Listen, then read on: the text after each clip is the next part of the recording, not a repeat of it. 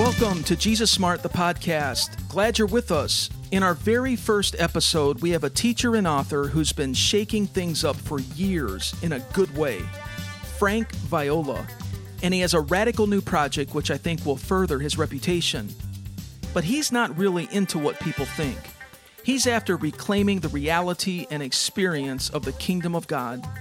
He believes Jesus is looking for this now. I have to tell you, his new book is high octane. It flows from an authentic Christian life. I believe his message can take Christ followers and the church to new levels that Jesus is looking for, if we have the hunger and courage for it. On the Jesus Smart podcast, we believe that Jesus Christ is the most brilliant person who's ever lived. He has the highest and best information for our lives right now. And the future belongs to him. The horizon is bright. To stay connected, subscribe on Podbean. iTunes, Stitcher, and YouTube will be online very soon. And visit JesusSmart.com to stay current. Are you ready? Here's my conversation with Frank Viola.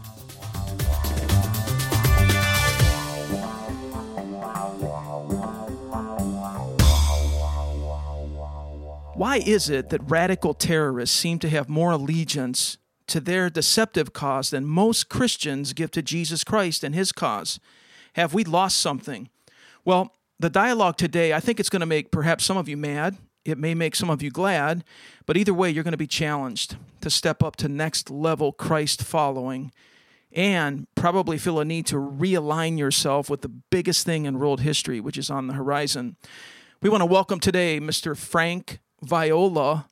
And Frank, thank you for carving out some time to talk about your new release, Insurgents: Reclaiming the Gospel of the Kingdom, published by Baker Books.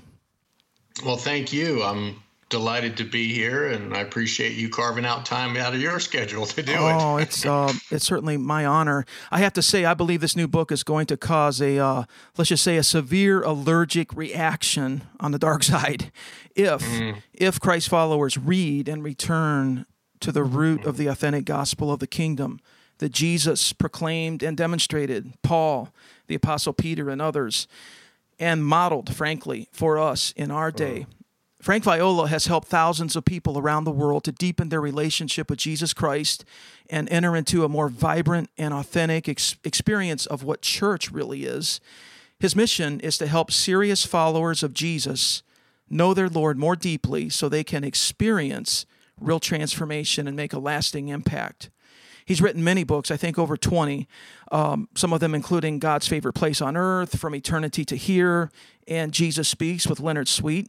His blog, frankviola.org, is, I think, in the top 10 blogs in Christian circles today. Lots of traffic, lots of great substantive content. He also leads something called the Deeper Christian Life Network at thedeeperchristianlife.com. And on the show notes page at JesusSmart.com, you'll have all these links so you can come back to that. He's happily married. He's a father, a cat and dog lover. We have some cats around here, Frank. I know what that's about. They seem to be drawn, cats especially seem to be drawn to writers. I'm not sure what that is, but so he's a speaker and a consultant to writers. And I tell you, when I think of Frank, I've read some of his books and I followed his blog.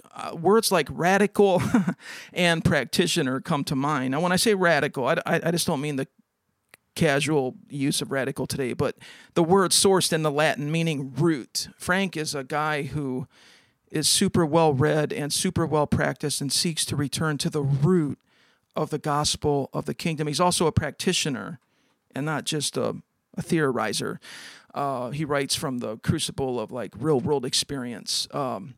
So I just want to mention at the outset, we'll mention it again, but there's a great website, insurgentsbook.org, which is a companion resource site for the book. You'll find there free articles, supplemental articles, audio messages, blog series, etc., conference information. So why is it that radical terrorists seem to have more allegiance than we do as Christ followers? Let's take a look at that. Hey, Frank, you open your book talking about two enemies of the authentic gospel. There's been a lot of books written about the kingdom of God. You have read between, you say, 100 and 200 of the landmark books about the kingdom of God within the past 50 years. So I would say that you have a great read and a great grasp of all the recent thought and practice on the kingdom of God in the church that's coming through the literature. So what compels you to write yet another book about the topic? Do you feel that what you're writing about here has not yet been written about? Yeah, that's a great question. And I'll answer it by saying that I choose not to write a book chooses me. In other words, I have a burden or a vision or something burning in my heart with a passion, and then I look to see if it's already been written. I look to see if someone else has articulated it. And over the past, I don't know, I'd say past decade, I have been looking at this phrase, the gospel of the kingdom, in the New Testament. Of course, Jesus used it. We see Paul preaching the kingdom. We see John the Baptist preaching it. Mm-hmm. We see Peter preaching it, and the other apostles. And so I went on a personal journey to understand what was the gospel of the kingdom, and came away with certain perspectives on it. And that led me to see what other people were saying about it. And so, as you mentioned, I familiarized myself. I will not say I've read every book written on the subject, but I familiarized myself with the landmark books on the subject of the kingdom of God written over the last 50 years. Some I read word for word, some I skimmed, some I just perused, skimmed and dipped. But I familiarized myself with all of them. And what I found was that none of those books did what I had in my heart to present when it came to the gospel of the kingdom.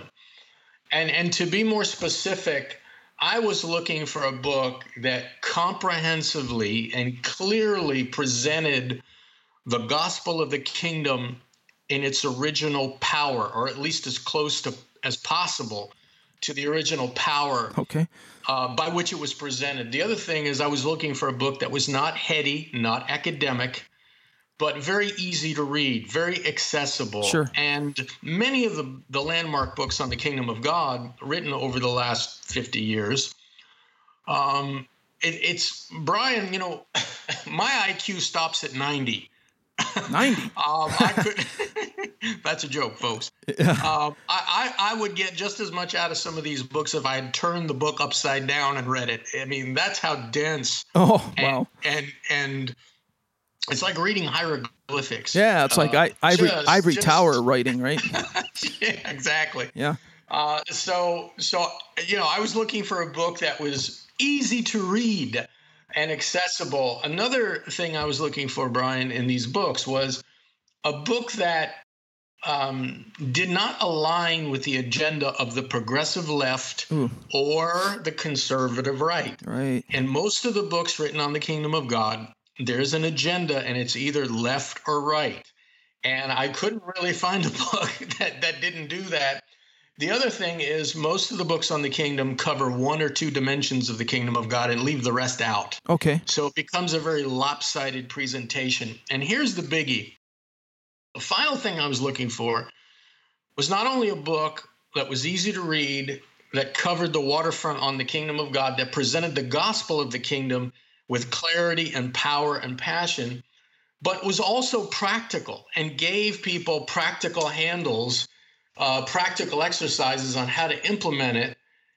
And I guess the last thing is one that did not leave you under a pile of guilt after you read it. Yeah. Yeah. Because what I have noticed is that whenever parts of the gospel of the kingdom are presented, and usually in all these books I've read, parts of the gospel of the kingdom kind of bleed through. And whenever it does, it's always virtually always presented with guilt, legalism, condemnation, shame, and the reader is just under a pile when they're finished. And so I wanted to write a book that did all the things I was looking for. Okay. And so that therefore is the origin and the birth of Insurgence. It was my attempt to present the gospel of the kingdom in ways that I've just described. Yeah, well, I can tell you this book is both substantive and yet fully accessible and readable. And I love that. And anybody who's familiar with any of your writings will notice that. And I tell you, Richard Foster, in his book Celebration of Discipline, sort of a modern day classic on spiritual disciplines, he opens up his book by saying the curse of our age is superficiality or shallowness. And Right. it's leached into the church, and we haven't been, substantive. I mean, it's a grand topic, isn't it? The kingdom of God. It's a sweeping story. And Yes. yet, certainly Jesus, if you read Jesus in the Gospels, it's for the people. It's not for the religious establishment or the yes. So you mentioned there's two enemies to the authentic gospel. What are they? Well, as I see it, the two enemies are counterfeit gospels. One of them is what I call the gospel of legalism. And by that, I'm not talking about the idea that you have to work to be saved. I think most Christians, at least in the Protestant faith, understand that salvation is not by your works. We're saved by grace. But the gospel of legalism is a little bit different.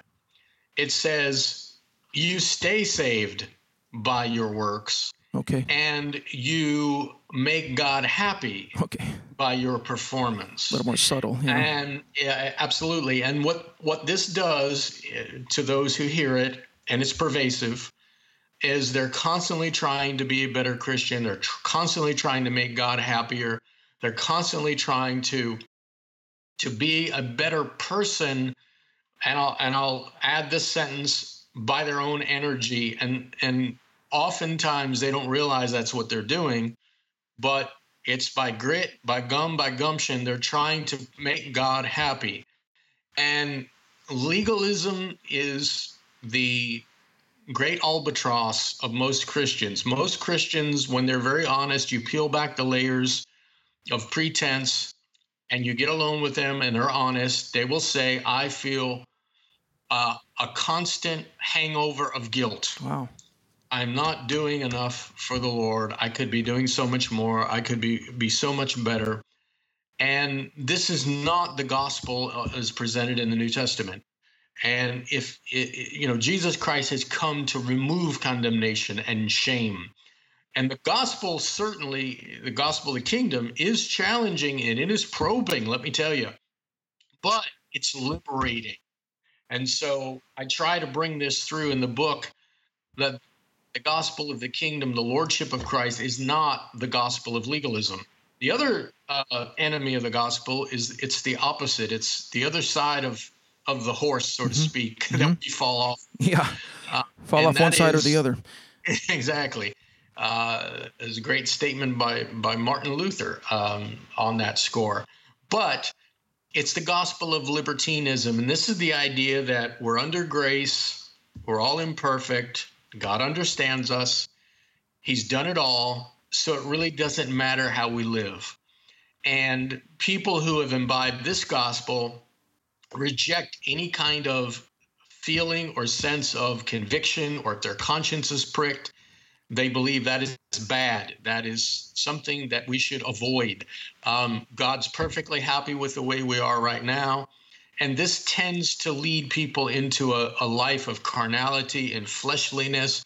They tolerate things that that will not coexist with Jesus Christ. Okay. And they will never move on with the Lord and be a useful vessel in His kingdom.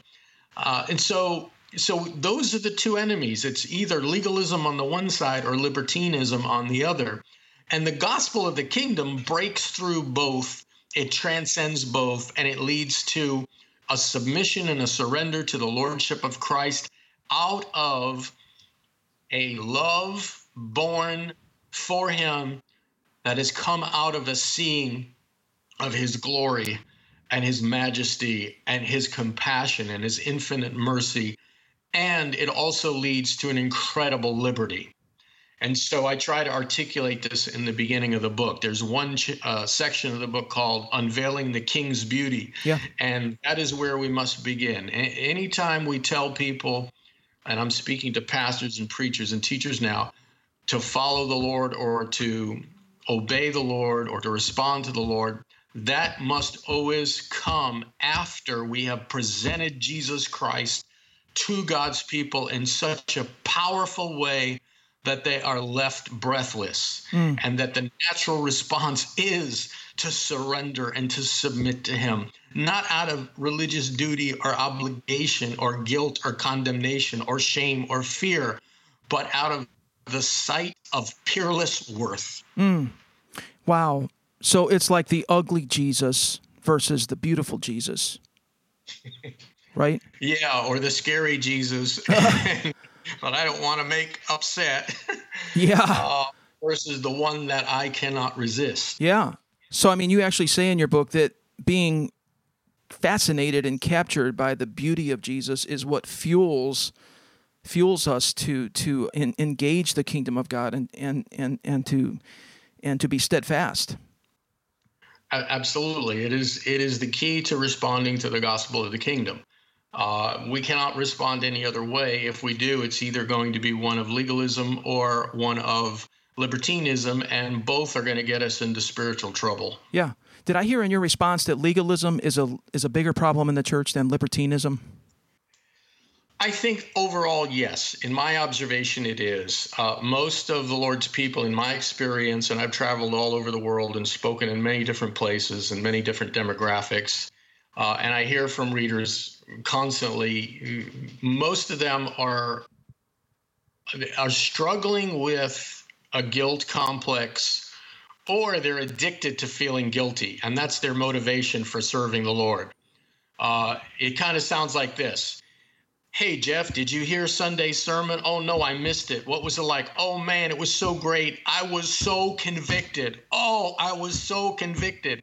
And what they're really saying is, what gets me out of bed to serve Jesus Christ is guilt. Okay. And they're calling it conviction, but really it's guilt. And they're addicted to it because if you take that away, there's no motivation for the Lord. There's no motivation to serve him. There's no motivation to follow him. And so we have a very large group of Christians whose fuel and energy is that of guilt and condemnation. Yeah, yeah. And when what tends to happen, Brian, though, is that in response to that, we have preachers preaching grace to an extreme. Yes, I was going to ask you about this. And they're basically saying, listen, you're living under guilt and condemnation. You don't have to, because Jesus Christ loves you the way you are. You're under grace. You're in Christ. And therefore, forget about what he said. Forget about what he taught. That's that. At the end of the day, that may not be said explicitly like that, although some preachers have actually done that and said whatever Jesus taught when he was on earth in the Gospels, that's not for you. That was for the Jews. That was for those under the old covenant. Yeah. And so they have basically diluted the Gospels of any application for us today. But others, they may not come out and say that, but that's the end result. And so we have a lot of the Lord's people thinking they're walking in freedom when in fact they're walking in the flesh, and they're okay with it. They've in effect silenced their conscience. Yeah. And so that's what we're seeing also. And I think that most Christians, I say most, in my experience and observation, Brian, either tilt one way or the other, but neither camp has ever heard the earth-shaking, cataclysmic, mind-blowing gospel of the kingdom, right, which liberates and also causes a surrender to Jesus Christ for the long haul and through the fire and the smoke and the trials to come out on the other side. Yeah. Wow. Pleasing. Wow. I think C.S. Lewis said something like, most people have never really heard the full offer of what Jesus offers, even within the church. There's not been an adequate presentation or authentic modeling of it, and thus most people don't come into it. So how do you define the kingdom of God? What is it? Sometimes this can seem kind of ethereal or abstract. What is the kingdom of God?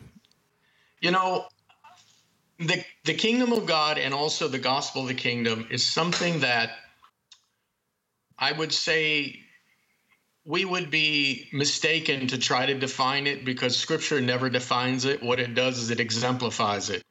Jesus was a storyteller. Earlier, we were talking about some of these books on the kingdom that are so heady and dense and mindy and academic that the average person will never be able to understand them.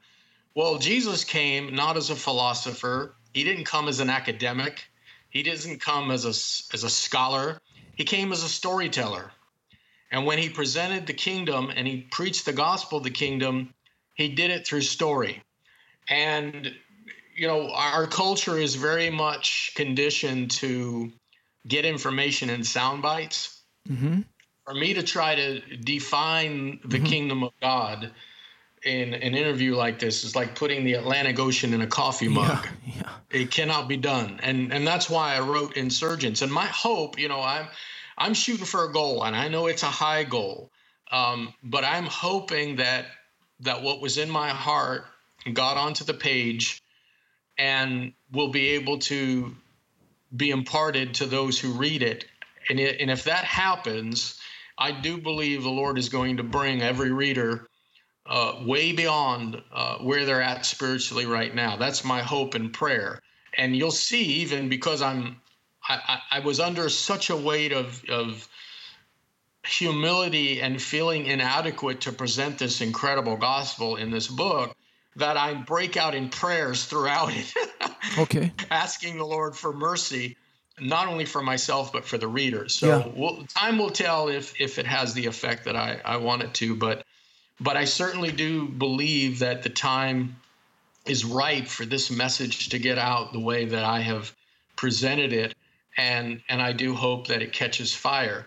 I will say that I definitely believe there is an insurgence happening right now in our time. I think it started recently from what I can see. And I do believe that it's going to continue. And that's why I felt like the timing of this book was right. Okay. Do you feel, speaking of timing, do you feel that prior to the kingdom coming in its fullness at the Lord's second return, it's the already not yet, that famous phrase, right? The kingdom is here already, but it's not yet here in its completeness. And that is reserved for when Jesus comes again.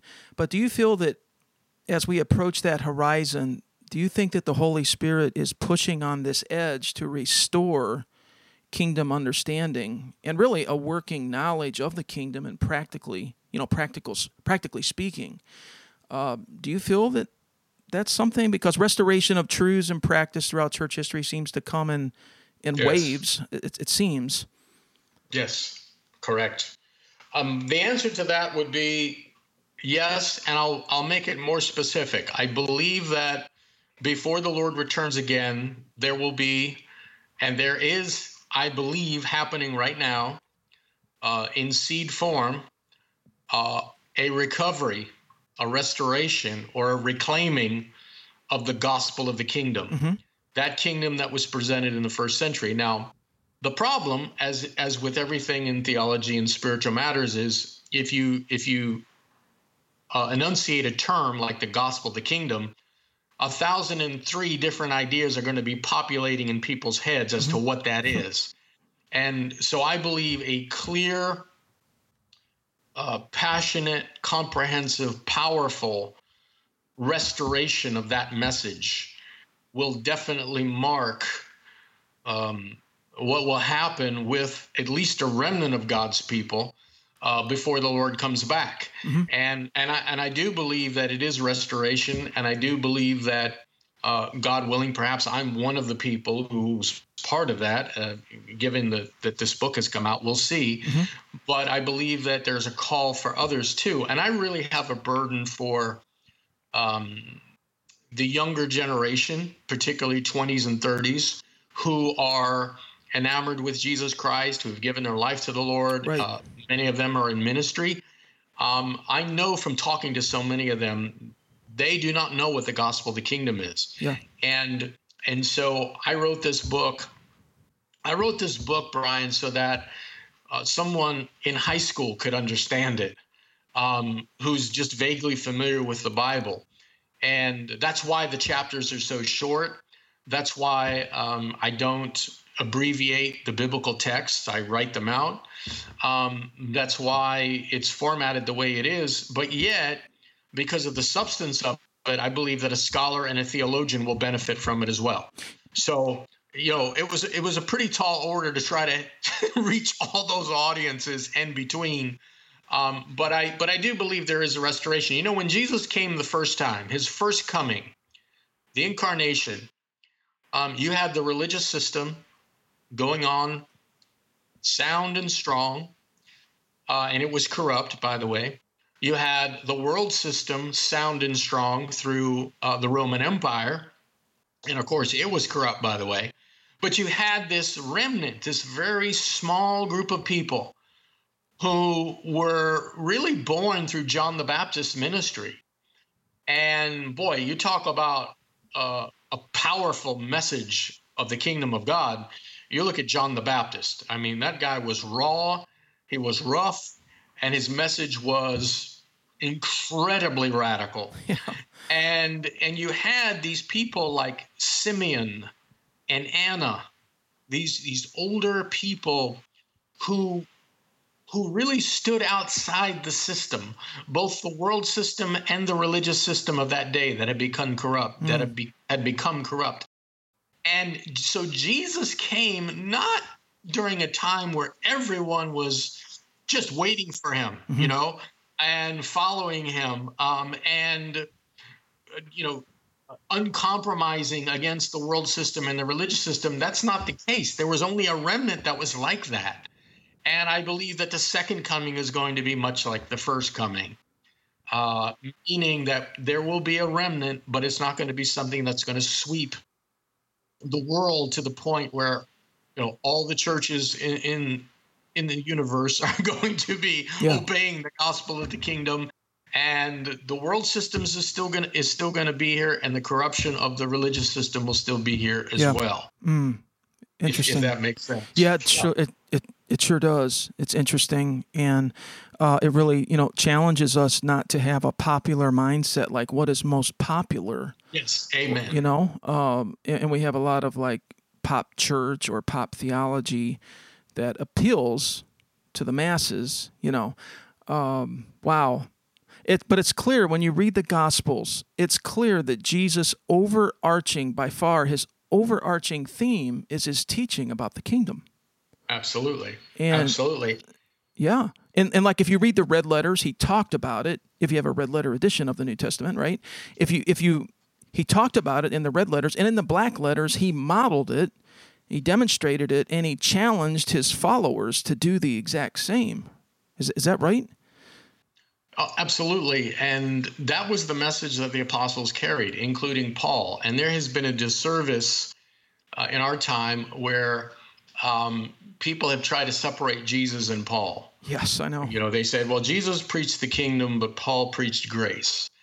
And I basically eviscerate that whole way of thinking in the book, because Peter and Paul and John and the others preached the same message that Jesus Christ did. And Jesus Christ also preached grace. He didn't just preach the kingdom. In fact, the kingdom, the gospel of the kingdom and the gospel of grace are two sides to the same coin. Yes. They are distinct, but they are not separate. And I established that in the book as well. But, and I know you deal with this in the book, but have we misunderstood what grace is? Yeah, I think so. It's not just unmerited favor, like remedial for our, right. for our incredibly weakness and our unwillingness to be transformed, but it's also empowerment to live the way that Jesus calls us to live, right? Absolutely. Well, there's a passage in one of the letters that Paul wrote, I believe it's Titus, where he says the grace of God teaches us to deny ungodliness, etc. And so it is an empowerment as well. And I discuss that in the book, as you mentioned, too. But I think there are a lot of misconceptions about the kingdom of God that are on the earth today, and they've been with us for quite a while. And so part of what I do in the book is I deconstruct.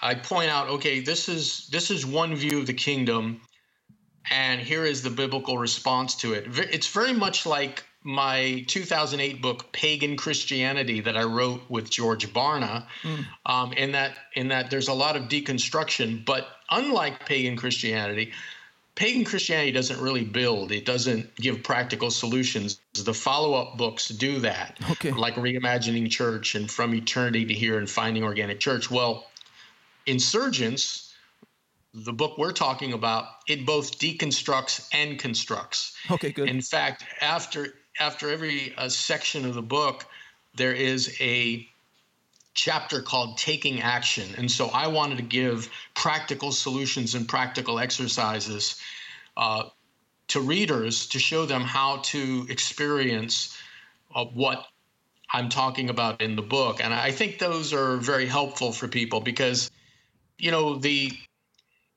the bane of most books is we read them, we like them, we might highlight them, and then they go back on the bookshelf, and then we get the next book. You know what I mean? I know what you mean. And there's no transformation that happens. So I'm trying to make this not only a book that casts a vision, a powerful vision, touches the heart and the mind, but also gives them practical solutions and exercises and practical handles, really, so they can walk out the message in shoe leather, and that it will be, in fact, transformative. Yeah. And that's my goal, and that's my hope. Yeah, I think that's very clear in your book. I love that, the way you encourage activation like that. And,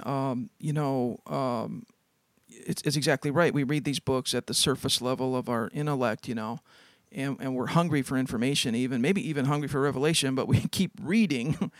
And I just like the phrase, developing a working knowledge of the kingdom. What do you think about that? I mean, there's like the conceptualization of what the kingdom is, but then there's also, on the flip side of the coin, practicing a working knowledge of the kingdom.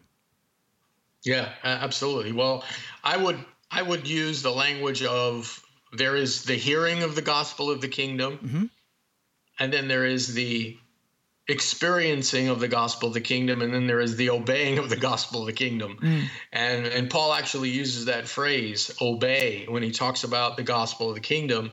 And of course, with a legalistic mindset, and many of us have been either in a tradition that was legalistic or we're in one right now, when we hear obey, we think of it in legalistic terms. Okay, this is something I have to do now. I'm obligated. But in the New Testament, the word obey really means respond. And it's a response of an open heart to the Lord's action and activity. And it is only his power and his mercy and grace by which we can respond to the gospel of the kingdom. But when we do open our hearts to it and we respond to it, boy, it is the adjustment of the heart and the transformation and impact is radical. I mean, it is really radical. And that's where this term radicalization comes in, that I use in the book. We talked about in the opening, why is it that radical terrorists have so much a greater commitment and devotion to their false cause than what most Christians have toward Jesus Christ. And I remember, Brian, years ago, and this sort of set me on this journey of understanding what the kingdom and the gospel of the kingdom was. I was watching a documentary about these people in these radical terrorist groups, and I was just awed at the kind of 150% commitment in every aspect of their life that they had toward those groups. And then I came across, and people can find this in the book, I actually give the story of people who were Christians. They were raised in a Christian home. They attended church. They had some sort of commitment to Christ, and yet they were recruited to these terrorist groups. And they went. And they went with it. And not only that, but their commitment, devotion, and full life surrender to that cause eclipsed way beyond what they had toward Christ. And what is fueling that? What's fueling that? Well, I'll tell you what I believe is fueling it. The kind of convert that is produced is the result of the kind of gospel that is preached. And that's really it. the gospel that most Christians hear today, Brian, is not the gospel that was presented in the first century. It's been diluted of its cutting edge, of its power, and therefore the result is what we see, which is basically this, that most Christians today, in my perspective and in my understanding and in my observation, are just as part of the world system as most unbelievers are. They just have an additional part to their life, a supplemental part to their life, and that's the Christian part. But in terms of their attachment to the things of the world, money, possessions, power, etc. Addiction, you talk about that. Well, absolutely. It's not much different. And a lot of this gets into the fact that we have, it's a symptom that we have not heard and responded to the gospel of the kingdom. And that's what the insurgence is all about. The insurgence is a revolutionary, powerful war against the world system in the Spirit of God, and a resurgence of the preaching, the experience, and the responding to the gospel of the kingdom. Mm-hmm. Wow. So it's a true insurgence. There's been a false insurgency, which is sort of taken the place, the vacuum, right, that we in the church have allowed by not preaching the true, authentic gospel of the kingdom, and thus a young adult, an adolescent or a young adult who's looking for something big, who's looking for empowerment, looking for a cause, they're more drawn to that than they are to accept Jesus and someday you'll go to heaven. Right. Well, it's either that, and I'm being general and I'm being simplistic here. There's a lot more nuance to this, but basically it's either you receive the gospel and now you have your fire insurance policy, your get out of hell free card, and so you're going to go to heaven when you die. It's either that, or it's receive the gospel and now you get to be part of the kingdom of God to make the world a better place. Yeah, the social gospel. And look at how we can change things, and let's be activists. And that really is just another form of the first presentation. It just cuts the moral line at a different place. Conservatives, they are trying to get a seat at Caesar's table to change laws that they feel are immoral, or laws that will curb immorality. And then you have on the other side, on the left side of the team, they're also trying to find a place at Caesar's table that affect laws, but those laws would say, for example, help the poor and the marginalized and the disenfranchised. And so the two sides, Brian, cut the moral line in a different place, but they're still operating with the same premise. I see. And they're still moving with the same fuel, as it were, and they're both trying to become part of and leverage the world system to affect a godly cause. And I talk a lot about this in the book as well, because the gospel of the kingdom transcended both of those viewpoints. And we had both in the first century. We had the Sadducees and we had the Pharisees. And, they both represented the progressive left on the one hand and the conservative right on the other. And then you had Jesus Christ and his little band of apostles and some women. And he was a revolutionary, and he did not sit at Caesar's table, nor did he want to. His way was diametrically opposed to it, and it was completely different. And I believe that the Lord is recovering that vision and that way and that mindset once again in our time. Yeah, didn't Jesus say, beware of the leaven of the, what was it, the Pharisees and Herod or something?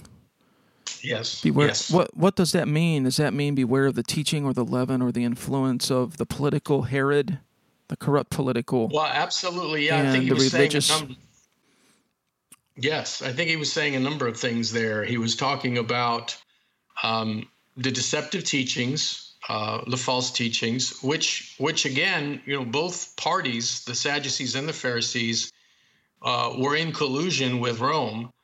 And so they were, so to speak, in bed with the world system. But he also referred to the hypocrisy as well as being leaven. But that gets into other turf.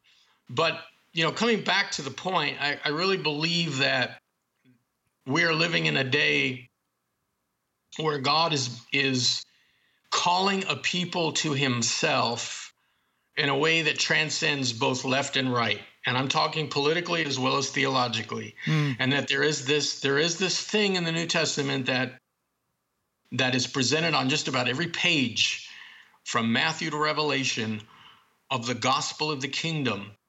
And I hope that this book, Insurgence, will be the antidote to so much of the shallowness, the superficiality, and the anemic impact that God's people have today, both in the spiritual realm as well as in the world. And I'm speaking in generalities here, but I do think the need is great, and I do think the time is ripe. And I'm very thankful for Baker for having the audacity, I should put it, that's kind of a strong word, but to put the book out, because it was rejected by a number of publishers. They felt like the message was too controversial, too cutting edge. It would tick too many people off. Mm-hmm. They also didn't understand the formatting. I wanted the short chapters, and that's not how you do a Christian book. Yeah. So I'm thankful for the Baker team for doing that. Another publisher had wanted it as well, Brian. They caught the vision, and so there was a little bit of a conversation among the two publishers, and we finally went with Baker. So I just want to applaud them. Yeah, I'm glad they did it too. And boy, sometimes publishers, many times actually, don't they? They're sort of like venture capitalists, and they're looking at what they think the market wants, right, or will support. Yes, that's correct. But many times these types of messages are not really market motivated, or yes. There's actually an anticipation that the general market probably will not accept it. But yes. As you say, the remnant. Now, what about? Help me with the pronunciation of this word, ecclesia or ecclesia. What's the correct pronunciation? Well, I've always heard it pronounced ecclesia. Other people pronounce it ecclesia, and it's also spelled in two ways: EKK, and then the more popular way of doing it, the less scholarly, is ECC. But I use the EKK. Well, it's the Greek. It's the Greek word in the New Testament, right? Which we end up translating as church. I'm actually not sure how that came about in church history or in translational history. But what does the word mean? It means like a gathering or an assembly or a convening of citizens. Yeah, the original meaning of that term, just as a standalone, is an assembly of people who gather together. But in the New Testament context, the way that the apostles use it, and even the way that Jesus used it, he used it a few times, it has to do with a group of people, and I'm going to use terrorist terminology here, but it was in the first century, it was a group of people who lived in face-to-face community together. They saw themselves as brothers and sisters. They lived as though they were family. Wow. And they were radicalized to this person, this first century prophet, whose name was Jesus of Nazareth. And by radicalization, when they were baptized in water in the name of Jesus Christ, they were dead to everything else. Every attachment they had, their allegiance to all the flags of the world system, went under that water, and it was a burial. And they came out a citizen of a new kingdom, a new creation, a new family, a new community that lived very differently from the rest of the world, including the religious world around them. And so that's why they caught it both from the Romans, and they caught it both from the Jewish world around them, as well as the pagans. And they lived distinct, and they were in effect a colony of heaven on this planet. Yeah. And their values and their lifestyle was completely different. And that's what the gospel of the kingdom produced in the first century. And they were so dedicated to that way of life. It was actually called the Way in the book of Acts, because it wasn't just a belief they held. It was a way of living. They were so dedicated to it that they were willing to give their lives for it and die, and they did. And so we're talking about the gospel of the kingdom. This is something that was an eruption in the first century. It turned the Roman world on its ear. People could not believe what this community was doing, how they were living, and it was magnetic. People were attracted to it. Wow. Now it goes back to the Greeks, right, originally, and then the Romans used the same concept of ecclesia, right, to colonize or to create these groupings of people, right, that would bring the Roman culture into, like Philippi, for example, I think was a Roman colony. Yes, yes. So it's interesting. It's fascinating. It's actually stunning that Jesus used, he took that secular, really philosophical term and practice, and he said, I will build my ecclesia. Yes. He didn't use synagogue or temple, right? I mean, that's right. It's a stunning thing, really. And so the church as we know it today, especially in the West, Frank, I mean, what do we need to do? I know you've written on this, you've advocated for this. I know you've ticked off a lot of people with some of the things you probably have written. Others have loved it and embraced it. The establishment of what the church is today in the West, is it even conducive to the gospel of the kingdom? Or do we need to rework our understanding of what church is to be conducive? Well, I think the reverse is in order, and that is the first step is to hear the gospel of the kingdom. And Brian, when I've traveled and spoken on the gospel of the kingdom before the book came out, which the book really is based on live messages I've given in conferences as well as unique writings on the topic, people have said, I have never heard this before. I've been a Christian 20 years, 30 years. I've never heard this before. I've heard a lot of legalism. I've heard a lot of, you better get your act together.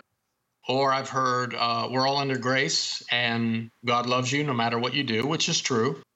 But with the addition of, so it doesn't matter what you do. And, but I've never heard the gospel of the kingdom before in my life. And one of the times I preached it, a number of people in the room, now these were Christians, these were not unbelievers. You know what their response was? They wanted to be baptized. Rebaptized. Yeah. Well, the first time they didn't understand what they were doing. Or their understanding was, well, this is what you're supposed to do. And, I'm telling everybody I'm a Christian.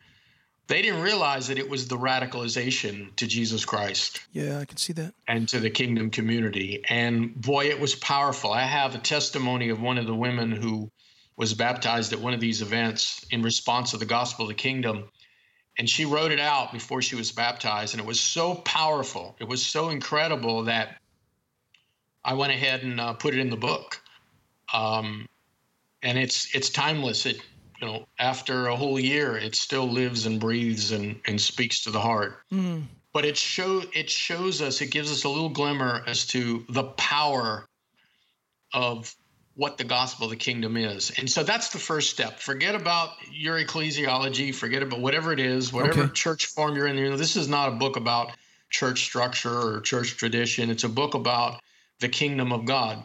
But if a person hears the gospel of the kingdom, receives it and responds to it, one of the things that's going to be born in their heart is a desire for face-to-face community. They're going to want to have others on the journey. And that's one of the things I recommend is to have the book read in groups, to read it with a friend. Go through it first yourself, but then go through it a second time with a friend. And the way it's structured and the way it's set up, it's very conducive for that. And the Lord will lead the rest of the way. And each person's going to be different in that setting.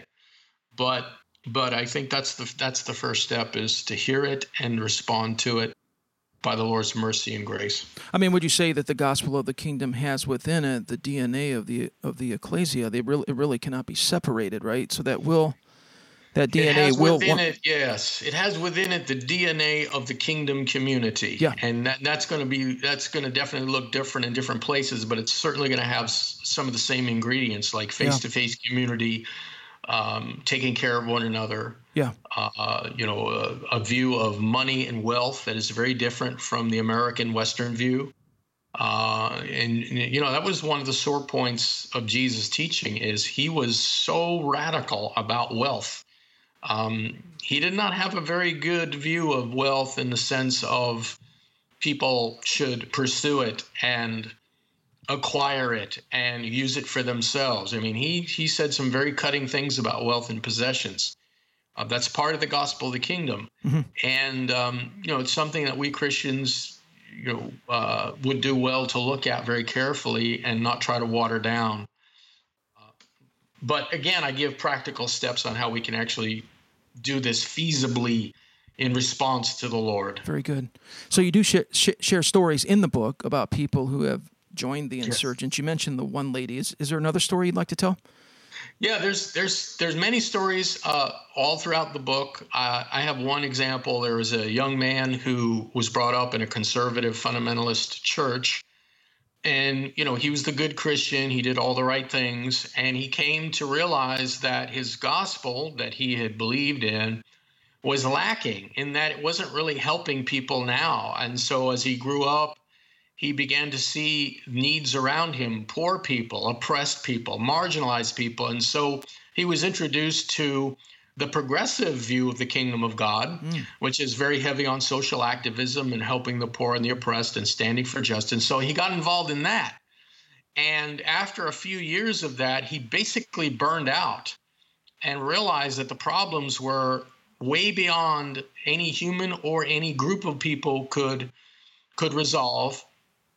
And so there was an emptiness in response to following that gospel, and he actually allowed some of the things that I'd say he was convicted about in the beginning during his fundamentalist upbringing, certain things that were immoral. He kind of, was slack on that and started to get involved in things he later realized he shouldn't have, and so he became addicted to certain things. Okay. And one day he heard the gospel of the kingdom, and it just blew his circuitry.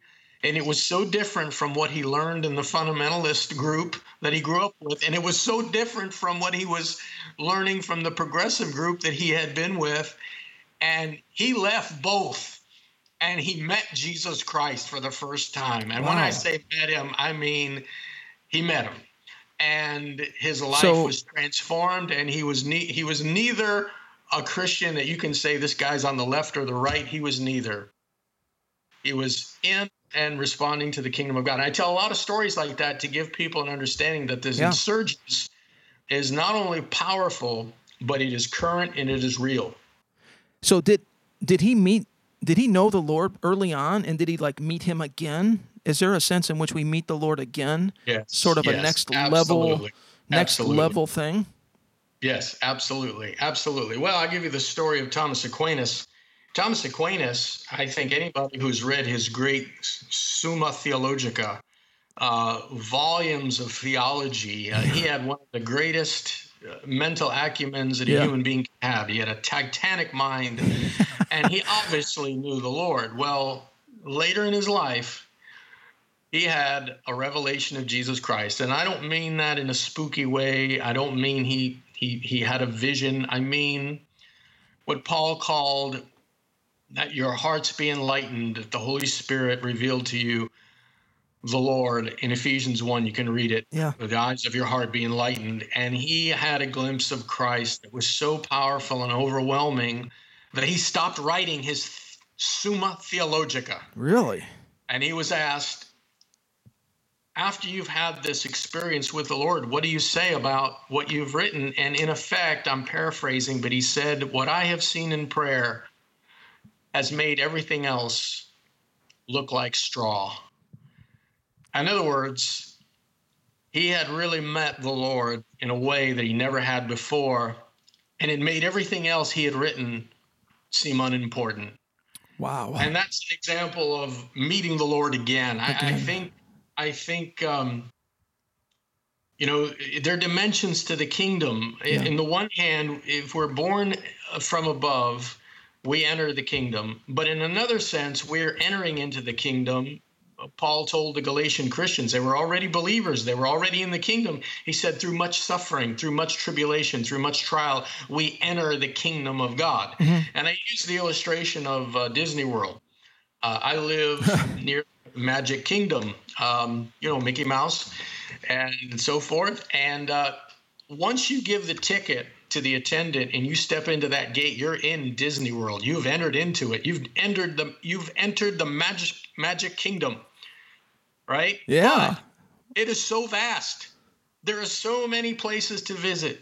There are so many areas to journey and explore that you really haven't entered it. Wow. It's a progressive revelation of Disney, right? Exactly. You got it. Big. Yeah, so that's what the kingdom of God is like. I mean, we have a beautiful picture of that in the Old Testament. The land of Canaan is a representation of the kingdom of God. Yeah. So, I mean, do you feel that in the age to come, Jesus and his kingdom will progressively be revealed to us in the age to come, right? Ages upon ages, really. But how much more in this lifetime? So we need to be open, right? We can't be static in our revelation and understanding of who Jesus is, right? We need to be open.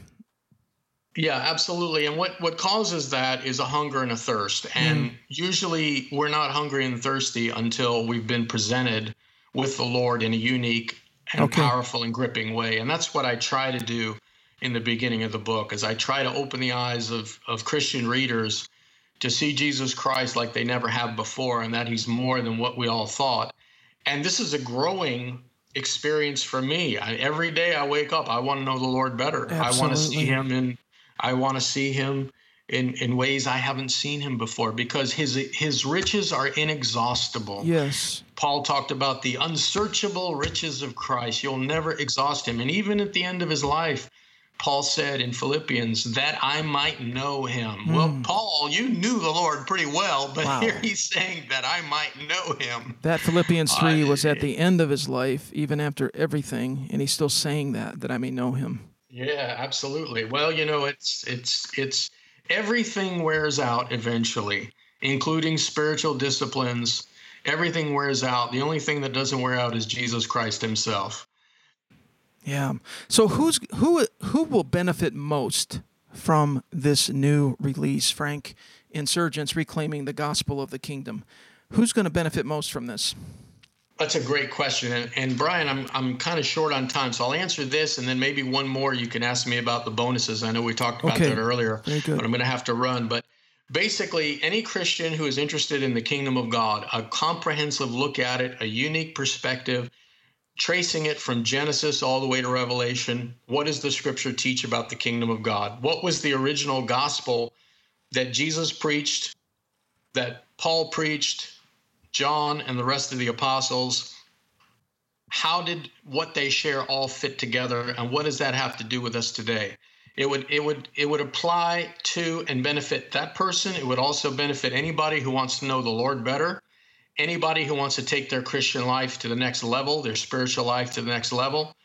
Anyone who looks at a radical terrorist and says, okay, obviously those people are blinded, but I can't touch their commitment to their cause.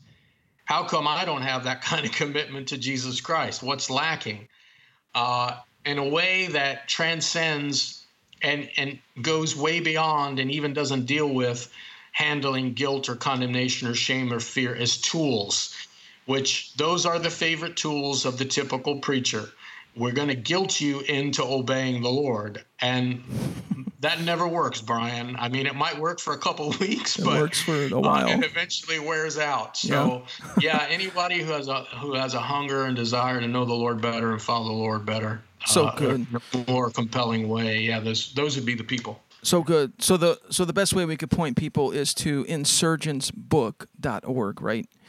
Actually, the best way is just insurgents.org. Insurgents.org, okay. Yeah, without the book. Yeah, just insurgents.org.